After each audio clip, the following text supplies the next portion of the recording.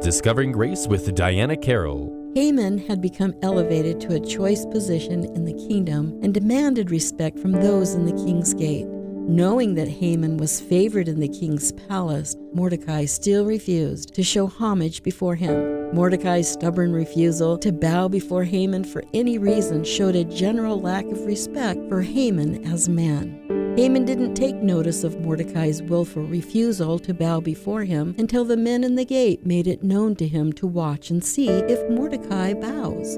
Haman's reaction was furious, and he sought vengeance towards Mordecai and his race. It seems evident that Haman and those in Shushan had anti-Semitic attitudes towards the Jews, which could be why Mordecai and Esther were quiet about their ethnic background.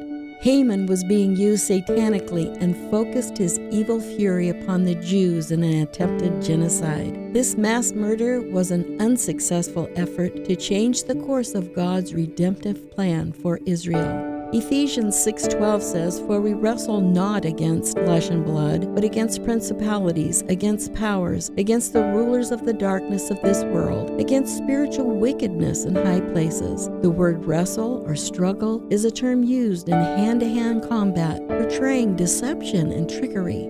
This deceitful scheme was the plan of Satan and his hosts against God's people. Since the Garden of Eden, Satan has tried to thwart the redemptive plan of God. We must see that God's plans never fail, and his providential care of his people never disappoint. God has a plan for our lives, and nothing that Satan does will alter his purpose for us. We must trust him at his word and know that he is in control of all situations. This has been Discovering Grace with Diana Carroll. To learn more, visit Diana's blog at dianasdiary.com.